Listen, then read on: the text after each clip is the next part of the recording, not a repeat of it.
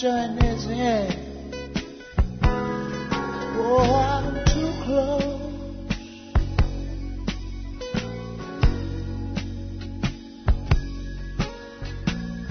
to shaking hands with all my friends. You know I'm too close. Oh, Hi there, welcome to our Soul Food broadcast, a ministry of Calvary Chapel, Princeton, West Virginia. Please do that. And go down to verse 55. 1 Samuel chapter 17, verse 55.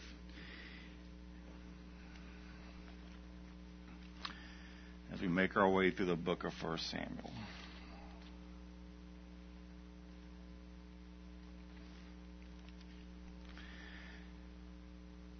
When Saul saw David going out against the Philistines, he said to Abner, the commander of the army, "Abner, whose son is this youth?"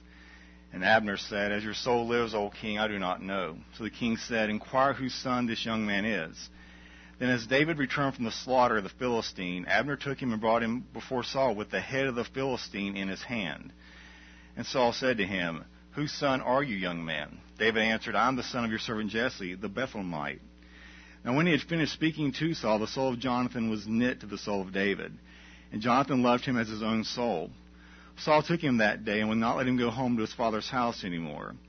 Then Jonathan and David made a covenant because he loved him as his own soul. Lord, we love your word this morning. We've had such a great time here, just in fellowship, in worshiping you, Lord. And Father, we turn to your word, and we do pray, Lord, that the meditation of my mouth and the meditation of my heart may be acceptable to you today, Lord. Let our hearts be fertile ground in which your word can grow. I ask in Christ's name, amen. Thank you. You may be seated.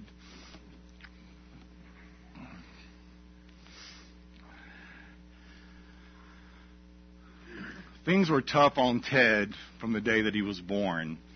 He was born in Chicago in 1942 to Polish parents. His father was a sausage maker, and his mother took care of the boys. He was hospitalized when he was only 6 months old after he suffered an allergic reaction because of a drug that was given to him. During that time, by doctor's orders, he was neither held nor embraced by his parents. When he came home from the hospital, he was described by his mom and dad as being listless and withdrawn. Ted's early childhood was one of continued withdrawal. His mother and father were bent on intellectual stimulation and would take him to museums and art galleries as a baby to try and inspire him. Ted sprinted through high school at Evergreen Park High. He avoided all human contact, but he did play in the band for 2 years. He also participated in the Coin Club, Biology Club, German Club, and the Math Club. He never struck his classmates as strange or anything. He was just introverted.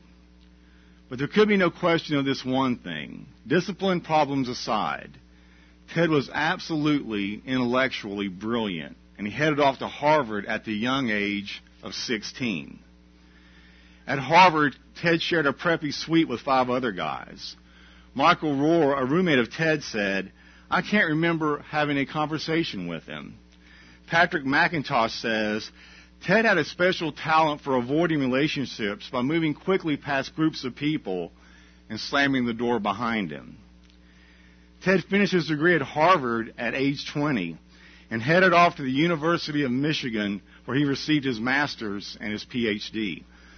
University of Michigan professor Peter Durea says, Ted did not go out of his way to make social contact, but he didn't strike me as being pathological. University of Michigan professor also said that people in math are sometimes a bit strange. It goes with the creativity. He then went to the University of California, Berkeley to teach. Finally, Ted dropped out of civilization and moved to Montana in 1971. In 1990, Ted took an even deeper plunge into isolation. His father committed suicide, and Ted didn't even attend the funeral. He said he had developed a heart arrhythmia, which was made worse because of dealing with his family. Ted asked his family to draw a red line under the postage stamp to identify any urgent and important letters they may send. When they used the red line to identify the letter in which they broke the news of their father's suicide, Ted wrote back complaining that the message didn't merit a red line. FBI agents arrested Ted on April 3rd, 1996 at his remote cabin outside Lincoln, Montana, where he was found in an unkempt state. Combing the cabin, the investigators found a wealth of bomb components, 40,000 handwritten journal pages that included bomb-making experiences and descriptions of his crimes, and one live bomb ready for mailing. Ted continued to drop deeper and deeper into seclusion until finally the world became familiar with him, not by his name, but by the tag that was given to him. You would know him as Ted Kaczynski, the Unabomber. Kaczynski is now serving 8 life sentences without the possibility of parole at a maximum facility in Colorado. That's where they put the real bad people's Colorado. I can only go up from here. What is it that causes people to drop out of society and shun the responsibility and any possibility of friendship with those around them? And it's not just for eccentric hermits like Ted Kaczynski. The same scenario was lived out by a notable man named Howard Hughes. Now, Howard Hughes was a multimillionaire who lived the last years of his life in seclusion outside the United States.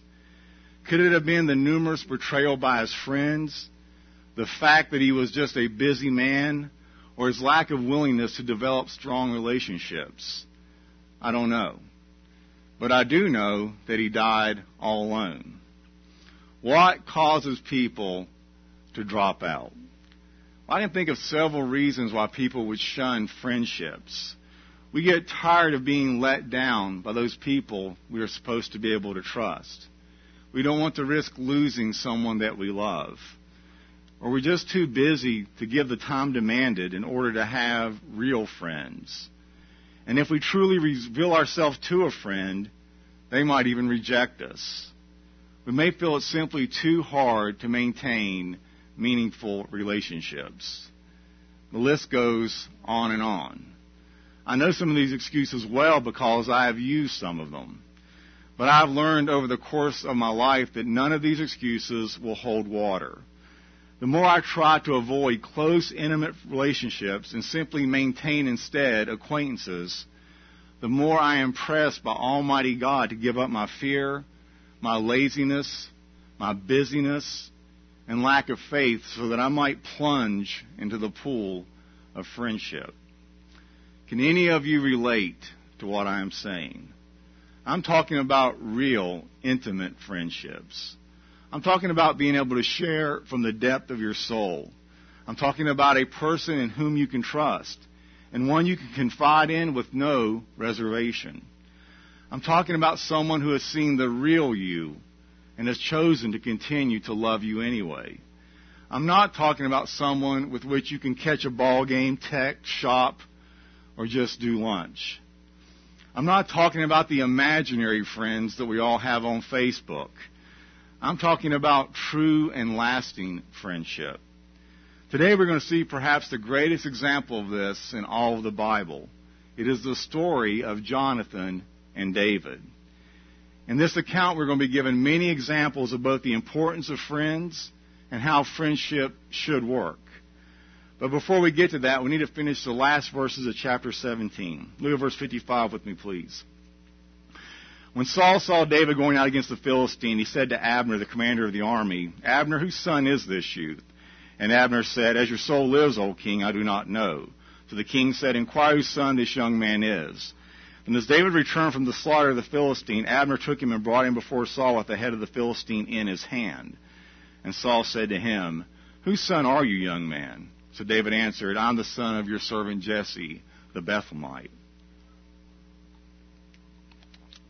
To really appreciate what happened next, we must be aware of the enormous impact that the defeat of Goliath would have had.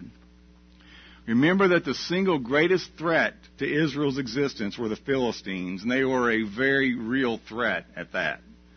For some 40 days, the Israeli troops had been quaking in terror at the abuse bellowed by the Philistines. And prior to that day, David had been a virtual nobody in Israel. But with the defeat of Goliath, he could no longer enjoy obscurity. What he had done in the sight of everyone was simply extraordinary. And it fully deserved the long account that it has been given in 1 Samuel chapter 17. So now at the end of chapter 17, he unsurprisingly comes to the attention of King Saul. As you know, we've been asking you to write down and put in the offering box any of the hard questions concerning the Bible or just life in general. And the beginning of our study provides us with a good example of what the skeptic would call a Bible contradiction. Now here's the apparent discrepancy. Back in chapter 16, we learned that because of an evil spirit that tormented Saul, he requested someone to play music for him when he was suffering. His servants went and brought David back to the palace, who then would occasionally play for the king. So the question is, why in the world now would Saul be asking who David is? Isn't this just another contradiction proving the Bible is unreliable and can't be trusted? Well, first off, if we look at it closer, Saul isn't asking who David is. Saul already knew who David was. He is asking Abner the name of the boy's father. And if you remember, Saul had just promised to whoever defeated Goliath, he would give them his daughter's hand in marriage. So it only makes sense that he wants to know who his future in-laws are about to be. Now, it is true that Jesse had been mentioned earlier in Saul's circle, but perhaps Abner wasn't present at the time. Now, I think this Bible difficulty is very easy to reconcile. Are you ready? You might want to write this down. I think Saul just forgot.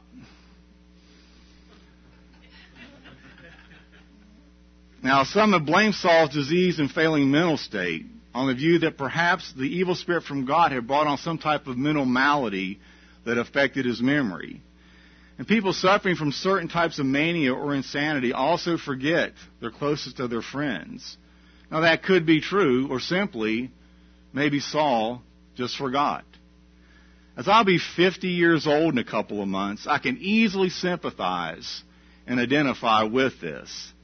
I can't tell you the number of times I think of something that I need to retrieve from another room. And so I walk resolutely towards said object. But somewhere in my journey, my brain is like those old Etch-a-Sketches. And as I walk, it gets all shook up, and now I can't read it anymore. That used to really bother me. Disgusted with my failing faculties, I would sit down until I figured it out. But now I realize that life is just too short for that. If I can't think of it in a few seconds, I just shrug my shoulders and go on with life. And just pray the ramifications of forgetting it aren't too dire. But enough about my need for the nursing home. There is a maxim in philosophy called Occam's razor. Defined, it simply means that the simplest of explanations are more likely to be correct than any other. It's the idea that with all things being equal, between two theories, the simpler one is preferable. Why? Because Occam's razor shaves away any unnecessary assumptions. And in the study of Scripture, as in the study of any other discipline, Occam's razor should always be our first choice. And so if I were coming at this passage as an honest atheist or a skeptic, and if I'm coming without any type of preconceived bias, the most simple explanation is Saul simply forgot the name of David's father, Jesse. Now, these are the types of things we're going to be dealing with on Wednesday night, which I urge you to attend. But before we leave chapter 17, one quick comment on verse 57. It says, Abner took him and brought him before Saul with the head of the Philistine still in his hand. That's easy to read over, isn't it? Can you imagine David standing there holding that severed head of Goliath? I can just envision the head of Goliath swinging back and forth. His tongue stuck out of one corner of his mouth and his big bulging eyes and this, I can't believe this happened, look on his face. Now, is it me or is that just a tad bit gruesome? If you didn't know this was the Bible, you might think you're reading a King or a Stephen King novel. Maybe it's just me. Chapter 18, verse 1. Now, when he had finished speaking to Saul, the soul of Jonathan was knit to the soul of David, and Jonathan loved him as his own soul. Saul took him that day and would not let him go home to his father's house anymore. In our concluding glimpse of this story, have you noticed that there was another spectator? His name was Jonathan, the son of Saul, who naturally watched the whole battle with great concern. Now, he had been among those who had not dared to go out and fight. But as he watched David go out and fight Goliath in the name of the Lord, his soul was knit to David's, and he loved him as his own soul. It uses an interesting word there in verse 1. It says the soul of Jonathan was knit to the soul of David. The word for knit literally gives us the idea of a steel chain that has its links joined together. Now, the interesting thing is, some biblical chronologists calculate there could have been an age difference of 25 to 28 years between Jonathan and David. Now, this makes the friendship all the more amazing. Now, this particular consideration tends to be overlooked when David and Jonathan's relationship is presented in a less worthy light. Perhaps I should say a word in passing, which is actually more than it deserves, about the viewpoint sometimes expressed that the David-Jonathan relationship may have had a sexual aspect to it. I think it's shameful that some have tarnished this beautiful story by trying to claim that the friendship between David and Jonathan provides a biblical basis for homosexuality. Now, the absurdity of that suggestion will be made clear in this chapter. To see sex between the lines of the David-Jonathan story depends upon our modern perception, as the text themselves gives no hint of sexual behavior. Actually, the language is very strong against that. Almost the same expression is used in the description of Jacob's relationship with his son Benjamin. This is Genesis 44:30. Now, therefore, when I come to your servant my father, and the boy is not with us, since his life is bound up in the boy's life, it will happen when he sees the boy is not with us that he will die. So your servants will bring down the gray hair of their servant, our father, with sorrow to the grave. Now, that phrase, bound up, is the same Hebrew word that is translated knit in our account this morning. Jacob's soul was then knit to his young son's soul. In other words, it's language suitable to a family type of relationship. We might say that in our case, David and Jonathan became not rivals, but instead they became like brothers. It's a very specific Hebrew word that is used for the love that they had one for another. It's a word of trust, and it's a word of covenant. And it's never used once for sexual love anywhere in the entire Old Testament. In fact, in verse 16, it tells us that all Israel and Judah loved David. And that is the same exact word for the love of Jonathan and David. And yet no one thinks that all of Israel and Judah were having sex with David. As one writer put it, everyone in this chapter loves David apart from Saul. And we can see that in verses 16, 20, and 22. So Jonathan listened to his father and David converse, and after the interview took David into his own heart with a kind of manly affection that comrades in arms understand. This is not the Oprah milquetoast limp-wristed variety of love that is so often shown in television. This is the kind of love that causes a man to throw himself upon a grenade to save his buddies. This is the kind of love that is completely unselfish, and instead it is centered on others. This is the kind of love that we should all strive to have in our individual lives. Verse 3, please. Then Jonathan and David made a covenant because he loved him as his own soul. Now, usually when we think of covenant relationships, we think of God's covenant with us through the cross of Christ or the marriage covenant. But perhaps we should also consider making friendship a covenant relationship also. Friendship is not something that is going to happen by osmosis. We must put forth the effort to make friends if we want to have friends. Listen to the words of Proverbs 18:24. A man who has friends must show himself to be friendly. but there is a friend that sticks closer than a brother. What's that saying? Simply, we have to make the effort to be friendly to others if we too want to have friends. Now, for the next part, once we make a friend, there's what I like to call the maintenance phase of keeping that friend. In short, that means that sometimes we will put the needs and desires of our friends over our own needs and desires. Friendships cannot survive on mutual admiration. They require commitments. Perhaps a great definition of friendship would be, a friend is someone who is happy to spend their one day off on Saturday helping you paint your porch only for the pleasure of your company. Let me ask you, how would you define your friends this morning? I've always loved Irma Bombeck's definition of a friend when she says, a true friend is somebody who doesn't go on a diet when you're fat. Now, the Bible pictures David and Jonathan as making a conscious commitment to each other, a solemn compact, as in a covenant. And I think the term friendship needs to be rescued from its too casual use, for friends have rights and responsibilities to one another. And we never know how much our commitment to someone else will mean in their life.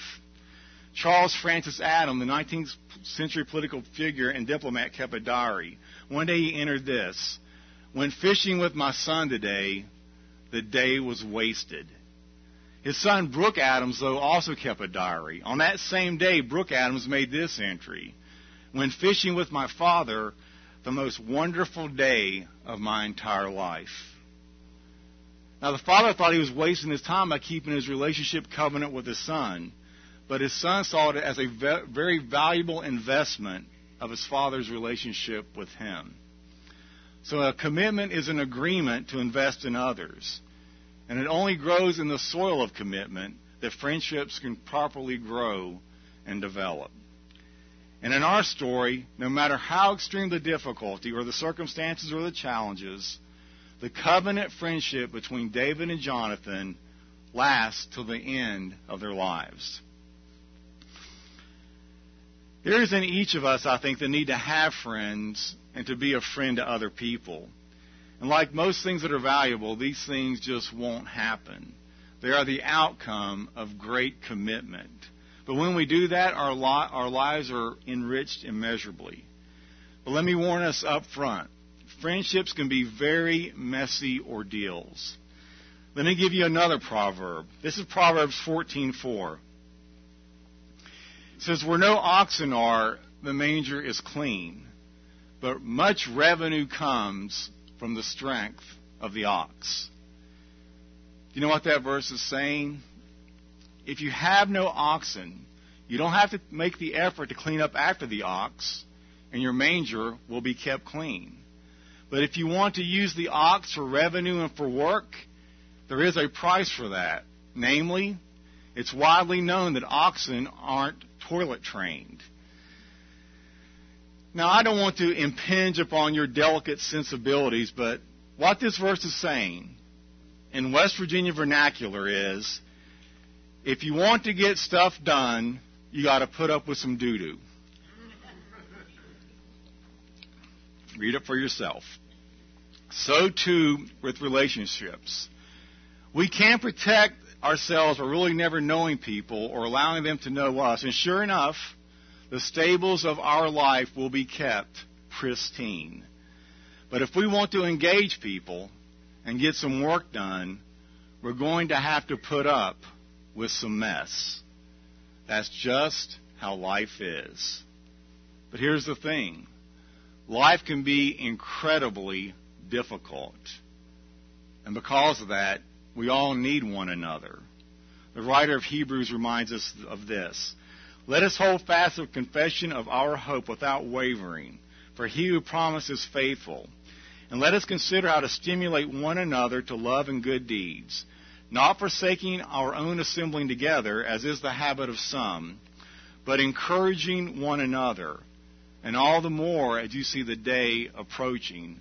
Hebrews 10:23-25. It is a long, hard road to the celestial city, and none of us can do it alone very well. I love the story about Jackie Robinson. In his first season with the Brooklyn Dodgers, Jackie Robinson was the first black man to play Major League Baseball, faced venom nearly everywhere he went. Things like fastballs thrown purposely at his head, being spiked on the bases, and brutal nicknames from the opposing dugouts and from the crowds. And during one game in Boston, the taunts and racial slurs seemed to reach a peak. In the midst of this, another Dodger, the captain of the team, a southern white boy named Pee Wee Reese, called a timeout. He walked from his position at shortstop towards Robinson at second base, and he just stood there with him for what seemed like a long time. Eventually, that silenced and to some extent shamed the crowd. That gesture spoke volumes. Now, did it make a difference to Jackie Robinson? Later, Robinson said, "That move by Pee Wee Reese saved my career." You know, I want that kind of friend in my life, and I want to be that kind of friend to others. Those kind of friends are like espresso to your soul. We all need someone, and we all need to be that someone who will stand by a friend in time of need. Another thing I've learned over the years about friendship is that it's often inconvenient. Very often, if we are to be a true friend to someone, we'll have to put our desires and our plans to the side for the sake of that friendship. Hear the words of Jesus in John 15:13. "Greater love has no man than this, that a man would lay down his life for his friends." Now, of course, in context, that is speaking of Christ and the cross. But the true sign of friendship is sacrifice. And Jesus made the ultimate sacrifice by laying down his life for his friends. But if you will allow me a little latitude this morning, I think within that verse lies another truth concerning friendship. Greater love has no man than this, that he lays down his life for his friends. Not to stretch the text too far, but I also believe that the greatest love we can show one another is when we are willing to lay down our lives for the sake of our friends. Now, I'm not speaking of dying a physical death here, but there are other ways we can lay our lives down and die to our own selfish desires. For example, why does someone in our church would need help moving to their new home on a Tuesday night? It is so tempting to think, I've already worked all day and I'm tired. Or I'm sure that others will be able to help. That's the easy way out, my friends. But instead what we should do, if it is possible, is get home, take a shower, stuff a hot dog down our throat, and lace up that back brace. For when we do that, we have in effect died to ourselves by laying down our life for our friends. That's just one example. I'm sure you can think of countless others.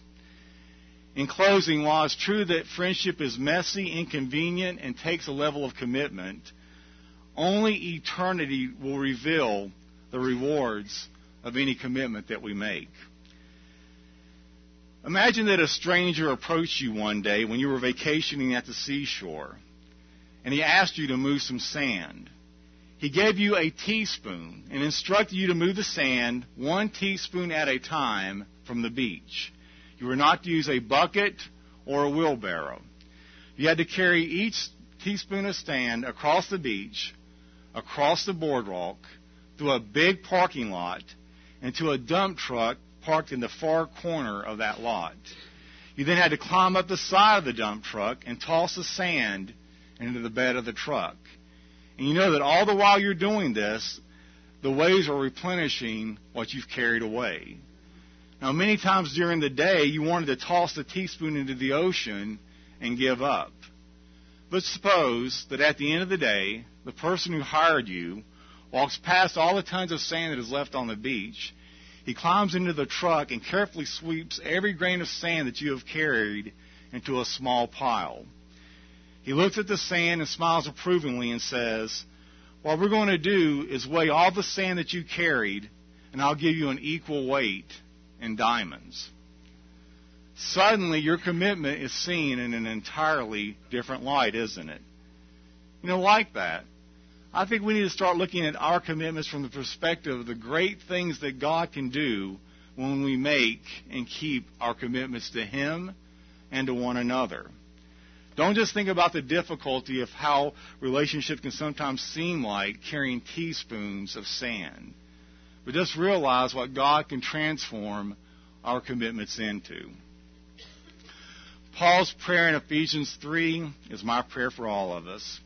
It says, "For this reason I bow my knees to the Father of our Lord Jesus Christ, from whom the whole family in heaven and earth is named, that He would grant you, according to the riches of His glory, to be strengthened with might through His Spirit in the inner man, that Christ may dwell in your hearts through faith, that you, being rooted and grounded in love, may be able to comprehend with all the saints what is the width and length and depth and height, and to know the love of Christ which passes knowledge, that you may be filled with all the fullness of God.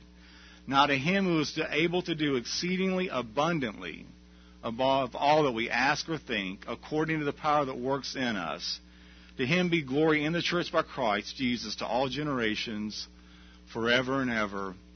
Amen." And Father, that is our prayer. You say that the world will know that we are your disciples by our love for one another. And I pray, Lord, that would just be in the forefront of our minds as we walk out of this building. Whenever people look at us, that is the first thing that they are drawn to, because it is so absent in the world that the unbeliever lives in. That self-sacrificing, other-centered love. Make that true in each heart, Lord. I ask in Christ's name, amen.